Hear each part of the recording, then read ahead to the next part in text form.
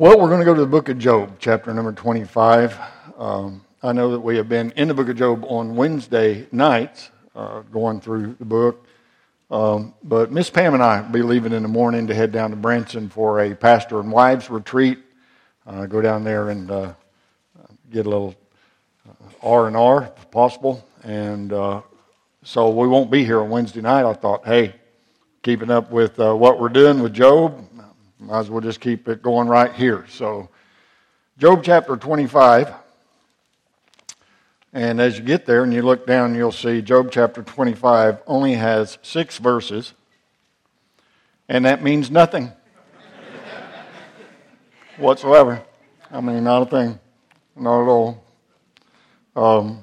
Because actually we're going to look some into chapter 26 and some into chapter 27. So I just didn't want you to get too excited when you saw there was only 6 verses in 25. Heart deferred maketh the heart sick.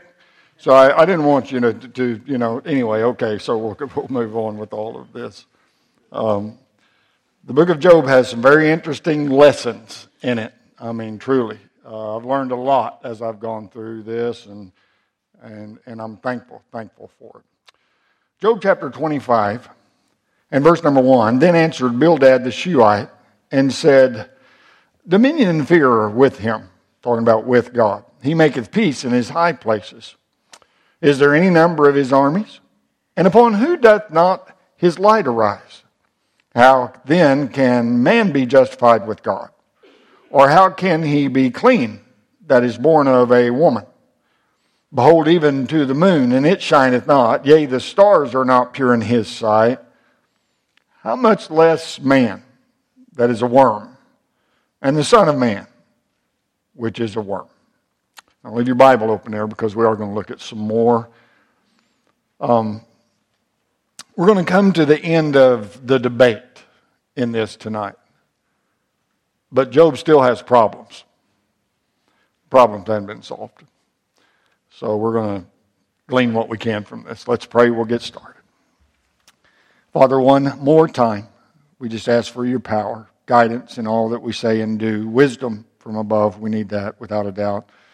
And Lord, I want to thank you for the good crowd that's out tonight on this cold December night. And I thank you for all of those that are watching by live stream. And I pray that you'd use your word effectively tonight in the hearts of men and women, boys and girls.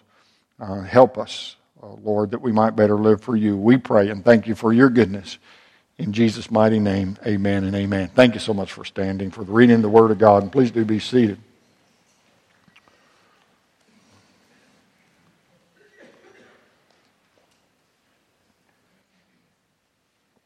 It's really something because all through this debate, I mean, the men have had a lot to say, haven't they? I mean, each time it got to be their turn, they've had a lot to say. And then in this third round of debates with Job's friends, it ends with just a few words from Bildad. He doesn't make a real long speech about all of this. Just for the sake of those that may not have been here for the time that we've gone through the book of Job, we know that we're talking about the faith of Job, and we know that Job was a righteous man. He was perfect and upright. He eschewed evil.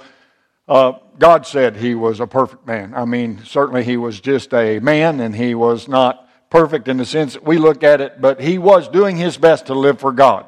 He would go and he would sacrifice the way he should, not only for himself, but for his children. He was living a life of righteousness to the best of his ability as a man, doing what was right.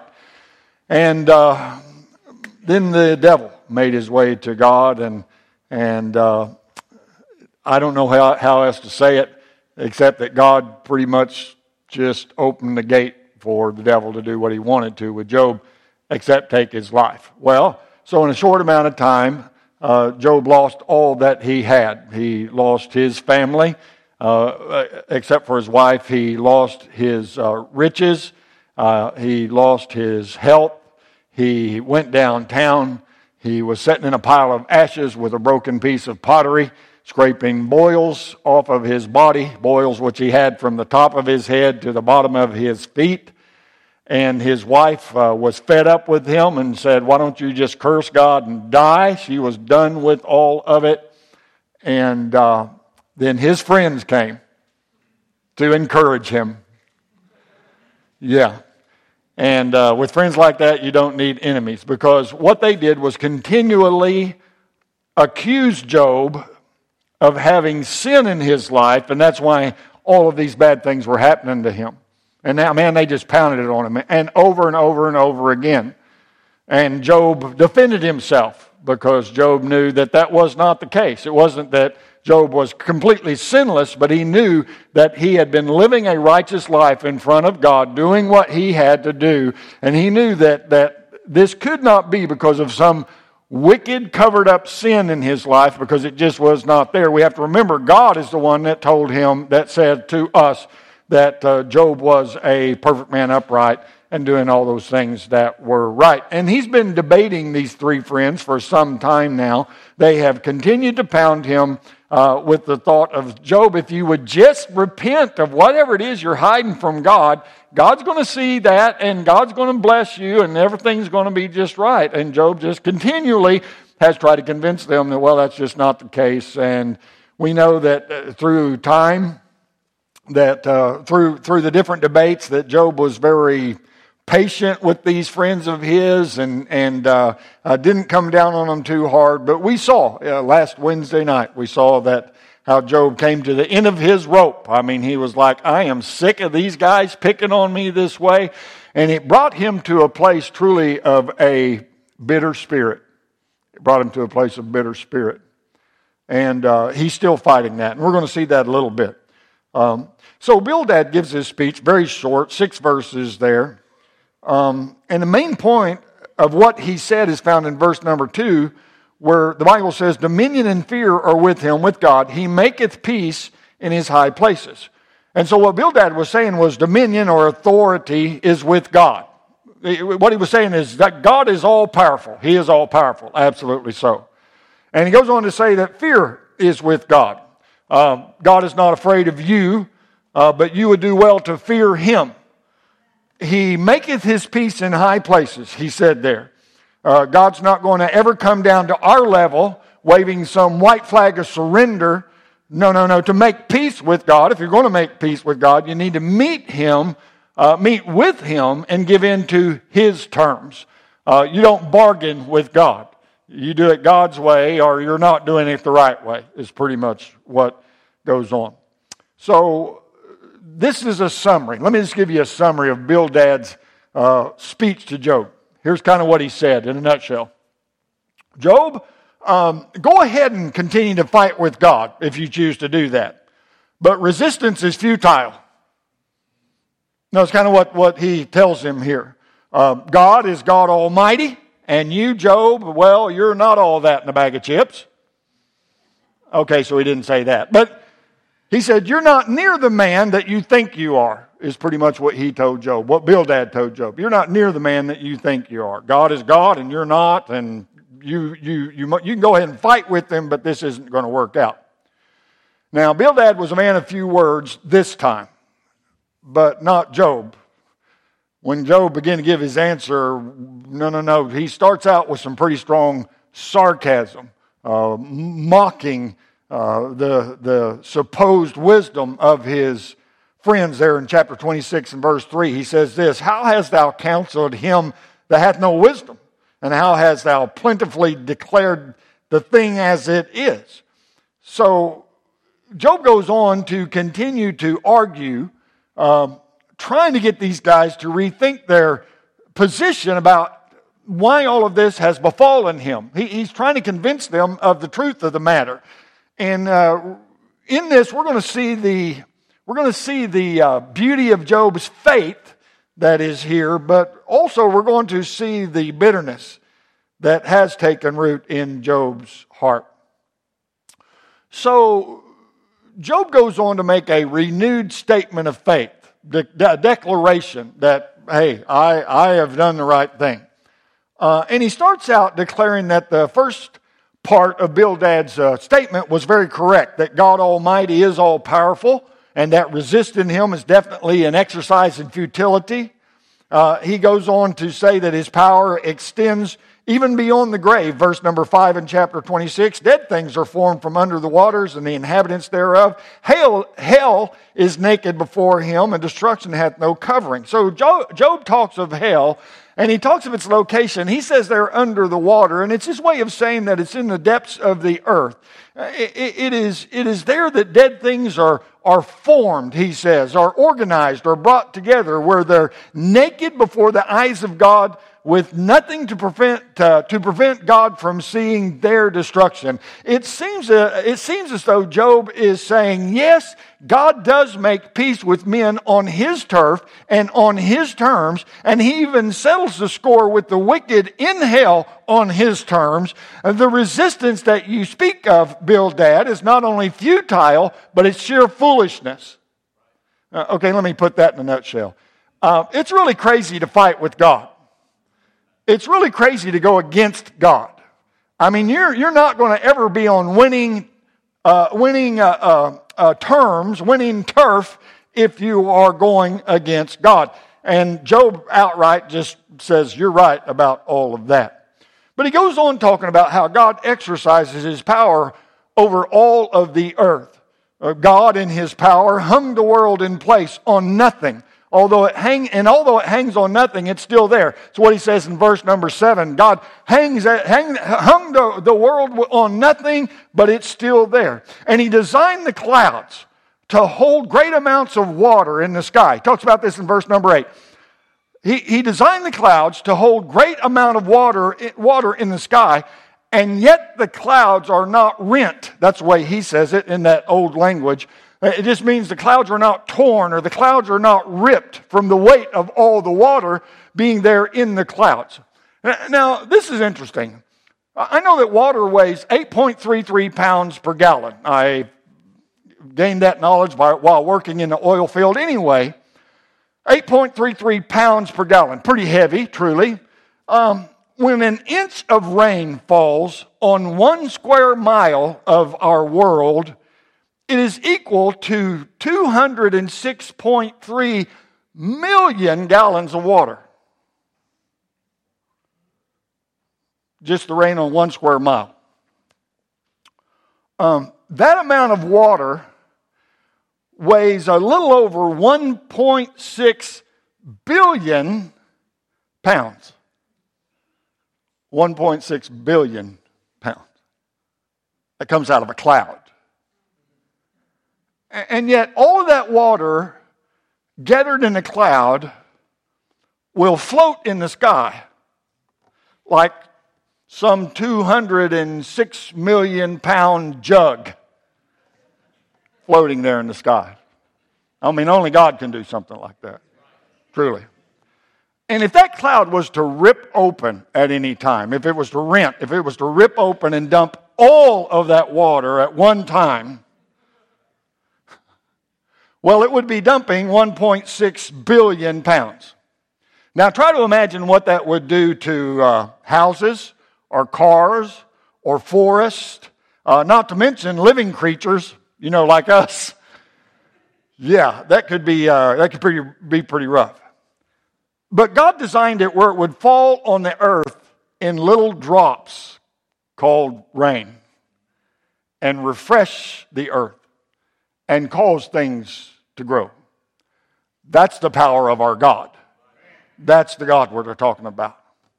And Job was pretty enamored with that. He mentioned that back in chapter number 5.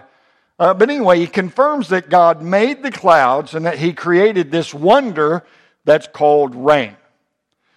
And he goes on to say it was also God that set the boundaries between the land and the sea, also between day and night. And even though dark clouds may come between God's face and this earth, excuse me, and even though that thunder might shake this earth at times and lightning might strike the earth at times, there is not one drop of rain and there is not one bolt of lightning that is ever out of God's control. God is in control. And he talks about that on down through verse 8. Whatever we might learn of God through his creation, it doesn't even begin to clarify to us who God is or what He can do. No, it talks about that in verse number 14 there. Lo, these are parts of His ways, but how little a portion is heard of Him. But the thunder of His power, who can understand? Who can understand? So Job is saying, look, all these things that I just talked about, they're really just a minuscule part of all the things that God has done and is doing. And by the way, Job goes on, without reading all the text, stay with me here. Job goes on, and by the way, how much of that do we really understand? You know, you see a weatherman get on the news and talk about the weather and all these different things. They're the only ones that can lie and keep their job. I mean, they understand a little about what's going on, but they don't understand what's going on. And Job says, how much of this do we really understand? And he goes on to say something like this, that doesn't even begin to scratch the surface of the magnificence and the power of God. And it doesn't. Not at all. No, I'm telling you, when I was thinking about this, when I was thinking about the rain in the cloud and how it's floating above us,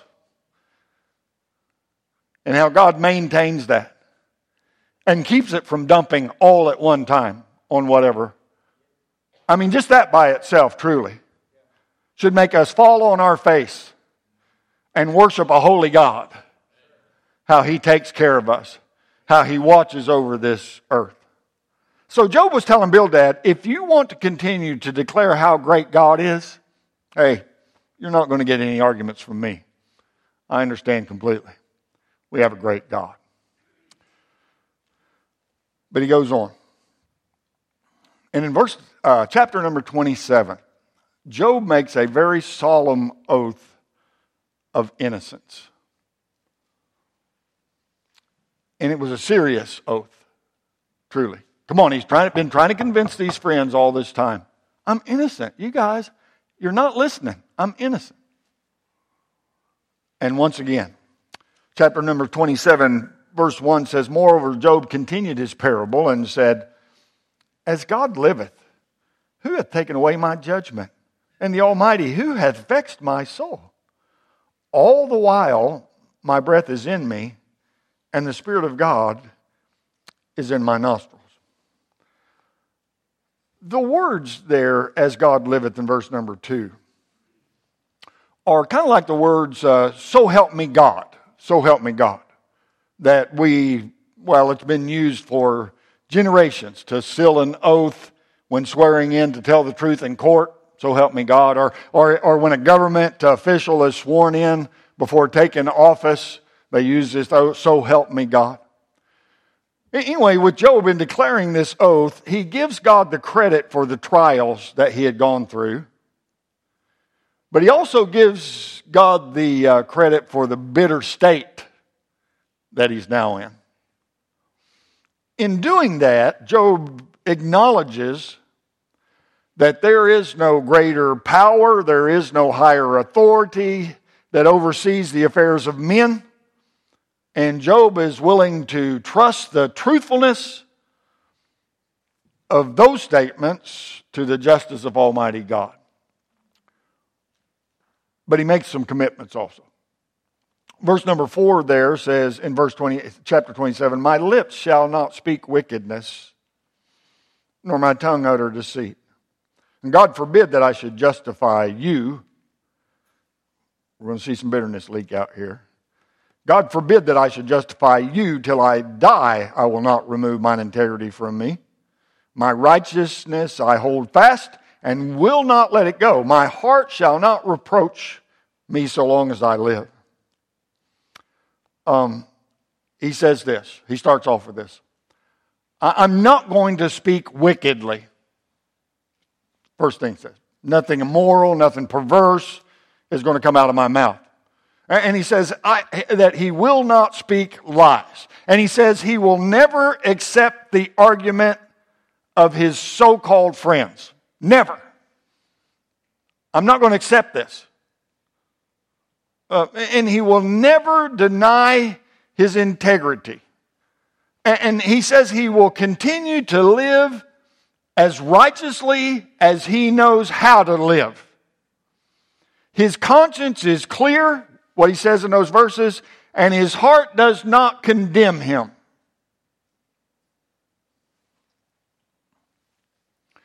Well, preacher, why is that? The man's innocent. He's innocent.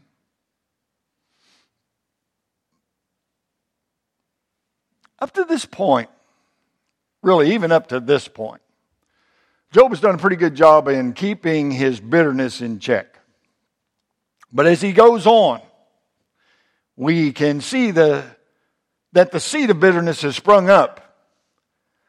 And it's shown by a curse that's aimed at his enemies as he speaks on. Look at verse number 7 there. Let mine enemy be as the wicked, and he that riseth up against me as the unrighteous. Now, hold it, time out right here. Look up here for just a second. He's not talking to some congregation. He's talking to those three friends that have been accusing him all this time. That's who he's talking to. And that's who these statements are addressed toward, without a doubt. So again, verse 7, let mine enemy be as the wicked, and he that riseth up against me as the unrighteous. For what is the hope of the hypocrite, though he hath gained, when God taketh away his soul? Will God hear his cry when trouble cometh upon him? Will he delight himself in the Almighty? Will he always call upon God? You know, it's really something, because Job gives the same seriousness to these words like he gives seriousness to these words like he is fully expecting God to uphold his integrity and then to hold these friends accountable for smearing his character. I mean, he's speaking like he believes this is going to happen. So he asked God to judge anyone who would attack his integrity in the very same way that God would judge a wicked or unrighteous person. Remember who he's talking to. And he asked God to give those who attack him no more hope than a hypocrite may have, which is none. A hypocrite has no hope. No, here's what I'm talking about here. Someone that claims to be saved by the grace of God, but is not really saved by the grace of God. Somebody tries to act like a Christian, but is not a Christian, not a born-again believer. Come on, hypocrite, the word just means actor. And someone that professes to know the Lord Jesus Christ, but doesn't really know the Lord Jesus Christ, is a true hypocrite, and they have no hope. Come on, because if you're not truly saved by the grace of God, the only thing that awaits your future is a real place called hell.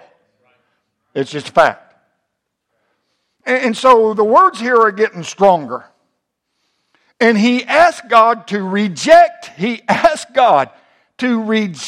their cries of help or mercy, just the way that God refuses to hear the cries of the wicked. This is pretty strong stuff right here. We hear about the patience of Job, we hear about the faith of Job, and Job did have some patience, truly. And Job had tremendous faith. And we'll see that by the time we get to the end of this book. But he had a bout with bitterness. And that's not helpful to anyone. No way, shape, or form. Not at all. Well, preacher, let me ask you a question. Well, don't drag it out too long because we want to get out of here. Well, if those guys had been talking to you like that, what would you have done? You think, man, I wished I'd have handled, no, you think, surely I would handle that differently.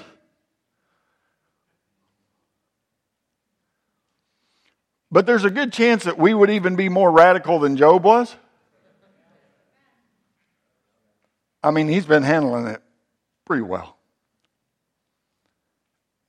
Yeah. Um,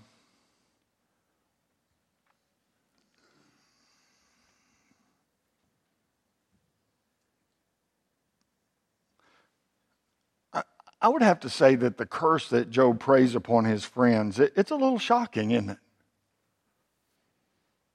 Oh, come on. Our first thought of Job, is Job, yes, he lost his health, he lost his wealth, he lost all his worldly goods. His wife said he ought to just curse God and die. But the patience of Job, it reigned true, and by the end, everything was great for Job. That's pretty much the way we look at the book of Job. But there's a lot between chapter 1 and the end chapter of this book.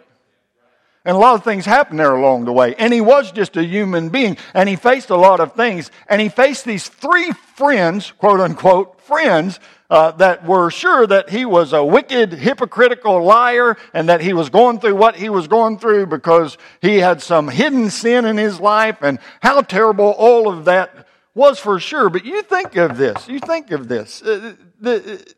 Boy.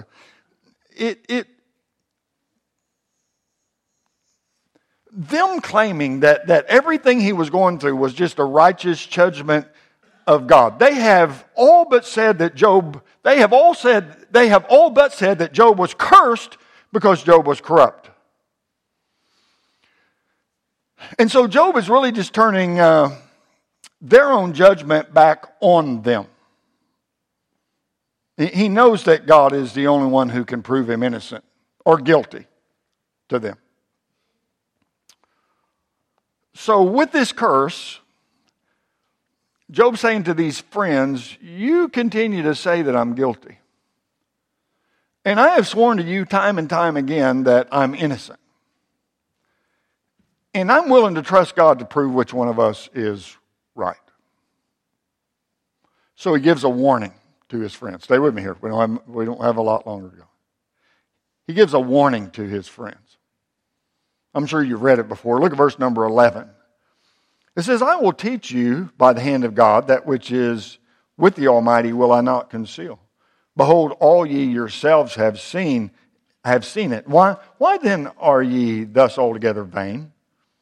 This is the portion of a wicked man with God, and the heritage of oppressors, which they shall receive of the Almighty. If his children be multiplied, it is for the sword, and his offspring shall not be satisfied with bread. Those that remain of him shall be buried in death, and his widows shall not weep, though he heap up silver as the dust, and prepare raiment as the clay.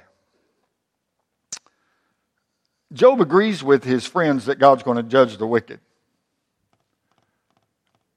And Job agrees with his friends that the downfall of the wicked is going to be great.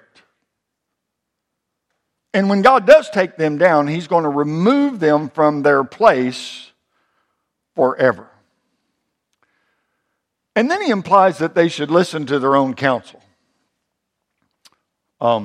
If they do not want to suffer the fate of the wicked, then they should quit aligning themselves against those that are righteous.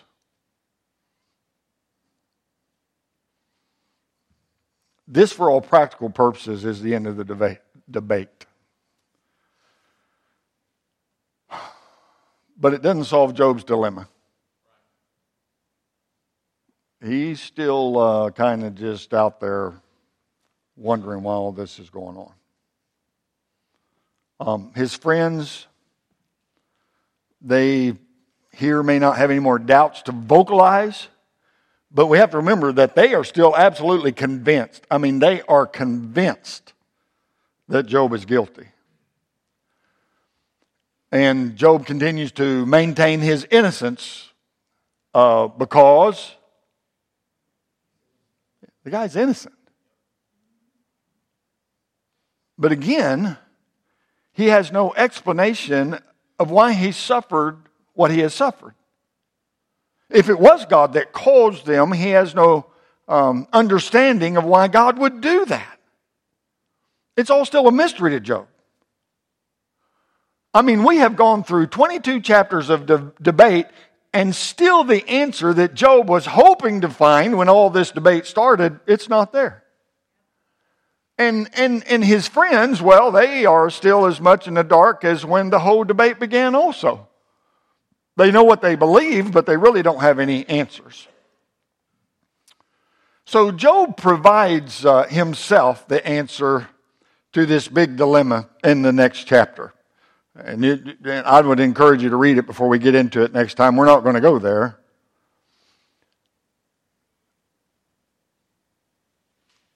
The answers that he and these friends needed could only come from God. They could only come from God. They could continue on with this debate till the cows come home. I mean, forever. And still not come up with a conclusive answer to it. Because Job knew he was innocent. They were absolutely sure that he was guilty. And there wasn't moving either side. So they were in need of something that they could only get from God.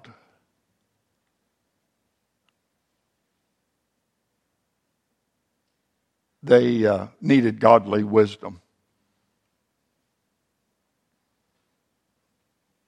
They needed godly wisdom. In the end of this chapter, it's as if the proverbial light bulb has come on in Job's head. And he realizes when men don't have the answers they need, please get this, I want you to take home something. When men don't have the answers that they need, it's pointless to keep looking for them, the answers, in themselves. It's pointless. It'll cause a lot of fretting, fuming, worry, sleepless nights. So let's take home this truth from these chapters that we looked at tonight.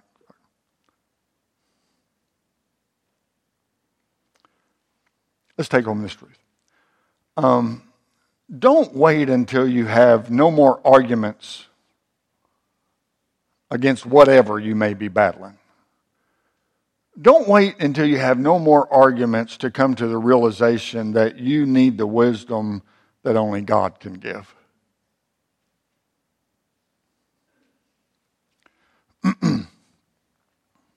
I can't speak for anyone else. I can only speak for me. There's been times that I know I've spoken out of turn.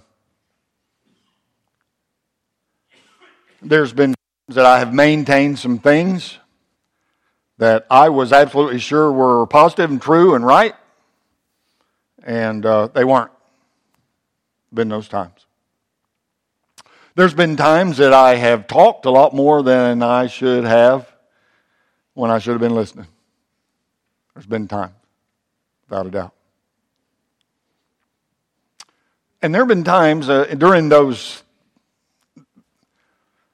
times that I have just silently asked God for wisdom to try to sort things out. And pretty much what God said to me at that time, not in this vernacular, but pretty much what He said to me at that time was, "Shut up, Bill. Just quit talking. Just be quiet. You don't have an answer? Don't say anything. You don't have direction? Just keep it to yourself. When you need an answer, I'm the one that can supply it. And I will if you'll give me due time." That's our God.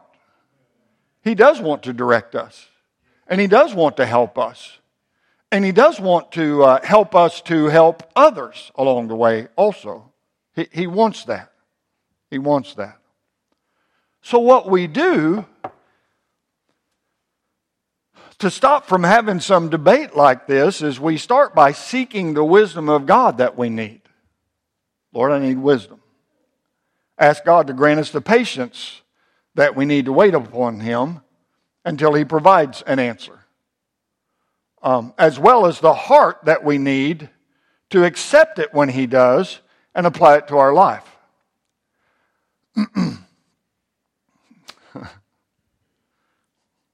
It's good that we would be willing to wait on God until He gives an answer. But even more important, as I already said, but even more important, that we're willing to accept whatever answer God gives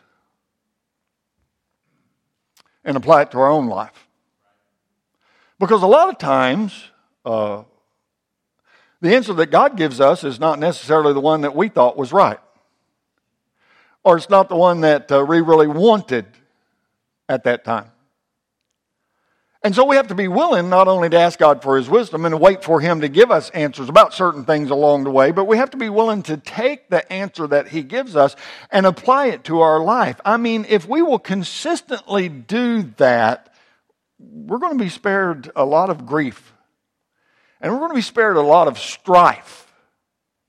And I can guarantee you we will be spared a lot of bitterness, which is not a help to anyone. I'll say it again. Bitterness is not a help to anyone. That's why God prompts us so strongly about forgiveness.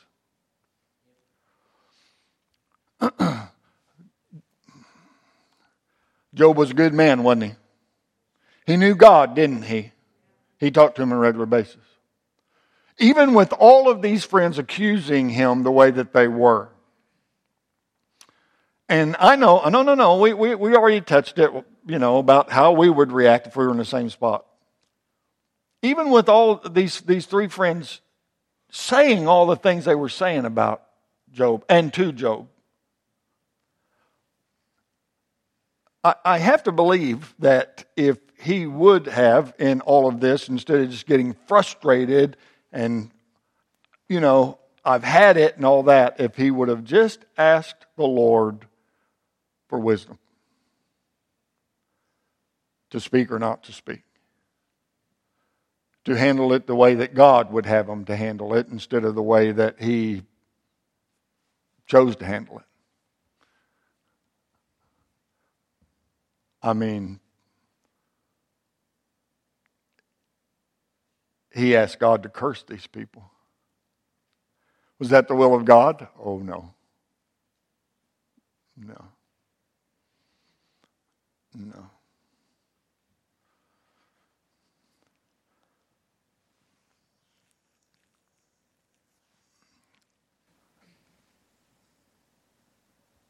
The outcome of Job's debate with these three friends was a bitter spirit.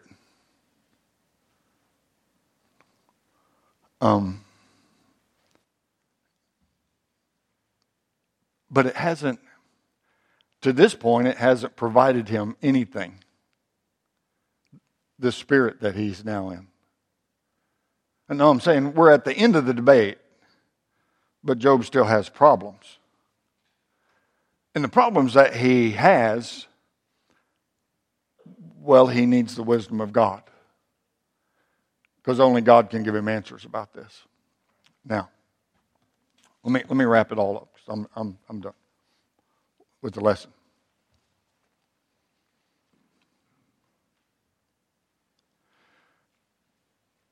From the day that we're saved by the grace of God, God is teaching us. He is doing His best to mold us and make us, to be conformed to the image of His Son, the Lord Jesus Christ. Sometimes in that process, He puts us in situations that we'd rather not be in. And He may bring people into our life that we'd rather not be around, personally. But God is sovereign. And He has purpose for those situations, and He has purpose for those people. And so if we ignore what God is trying to do, or if we allow it to make us, just frustrated and angry and bitter, instead of receiving what God is trying to do in our life, we're going to miss out a lot on what God's doing.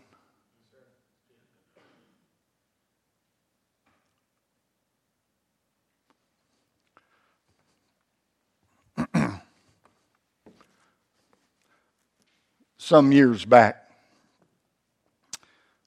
as I was, some years back, when I first started to try to learn how to pastor when I got here. I was praying one day, and I was praying something like this. God, why are these people here? I just don't understand why have you brought them here? I know you think I'm more spiritual than that. And I was griping to God. Brother Arnold, you probably never do that. Brother Claire, no. I was griping. Why are these people here?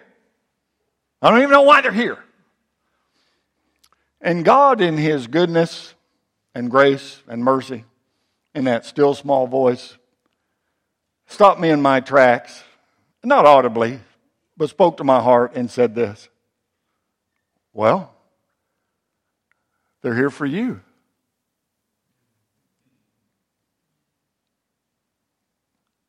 Now, some of you scratching your head going, was he talking about me? See me after church, I'll tell you whether it was you or not. No. It was in my own humanness that I was talking to God that way. And when God told me that, it made me very ashamed. And I repented that I even had those types of feelings. That I would say something like that to God. I repented of that. And God used those people to teach me. He did. I can honestly say that. He used them to do some things in my heart and in my life that only they may have been able to do. I don't know.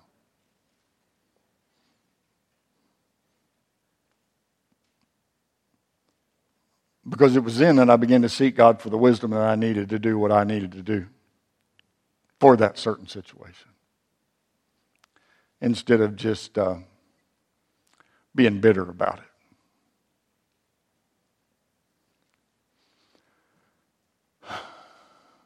I've learned this, Brother Joe. The more willing I am to wait on God after asking Him for wisdom to direct me in whatever situation may be, it seemed like the more He shows me. And to just handle it the way that Jesus would handle it until I do get those answers. Come on. Showing people the love of God.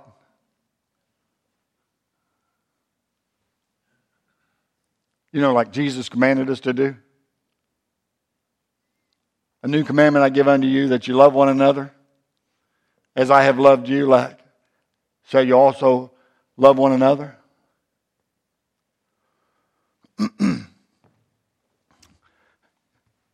Here's what I've figured out as we've gone through the book of Job. There's some hard lessons to learn there.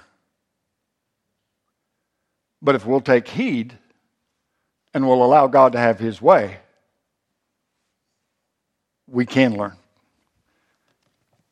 And we don't have to learn the hard way. I've learned a lot of things the hard way because I am so hard-headed. But I really am learning, after 36 years of being saved and almost 13 years trying to pastor, I am learning that the answers are in here. And if we'll just take heed to this, we certainly don't have to suffer as much as we try to deal with things in the flesh. Let's stand. Stand with me, would you? Thank you for being so patient.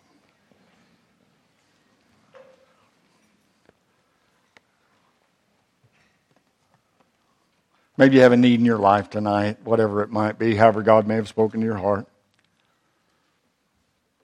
Maybe God's been dealing with you about something, or maybe you've been going through some trials yourself. Job remained faithful to the end, and when we get there, we'll see how God blessed him, even though that he had some times, hard times like this. God blessed him because he did remain faithful. I don't know how God may have spoken to hearts tonight, or even if he did, we're just going to open the altar and let him have his way. Dear Heavenly Father, I stand before you, Lord, thankful for the way that you've worked in my own life and my own heart. I am thankful, I must say, for the trials that you have brought into our lives over the years of being in ministry, and how certain situations have changed us, and they have changed the course of our life and the way that we handle situations even now. Lord, they've changed us for the better. And certainly I don't even claim to have the faith of Job, and definitely not the patience of Job. But Lord, I want to thank you that as you give wisdom, that certainly we've been able to handle things the way that you would have us to do so. So Father, we're going to open up this altar. Whatever needs to be done, I pray would. I don't know how you may have spoken to hearts tonight. I just pray that folks would respond in a way that will help them to draw closer to you. We pray and we ask these things in the wonderful name of Jesus Christ. Our heads are bowed, our eyes are closed. Some have already come to the altar. You need to come. Why don't you just let God have his way? Whatever he wants to do, you'll not go wrong. So what's the word, Brother Mike?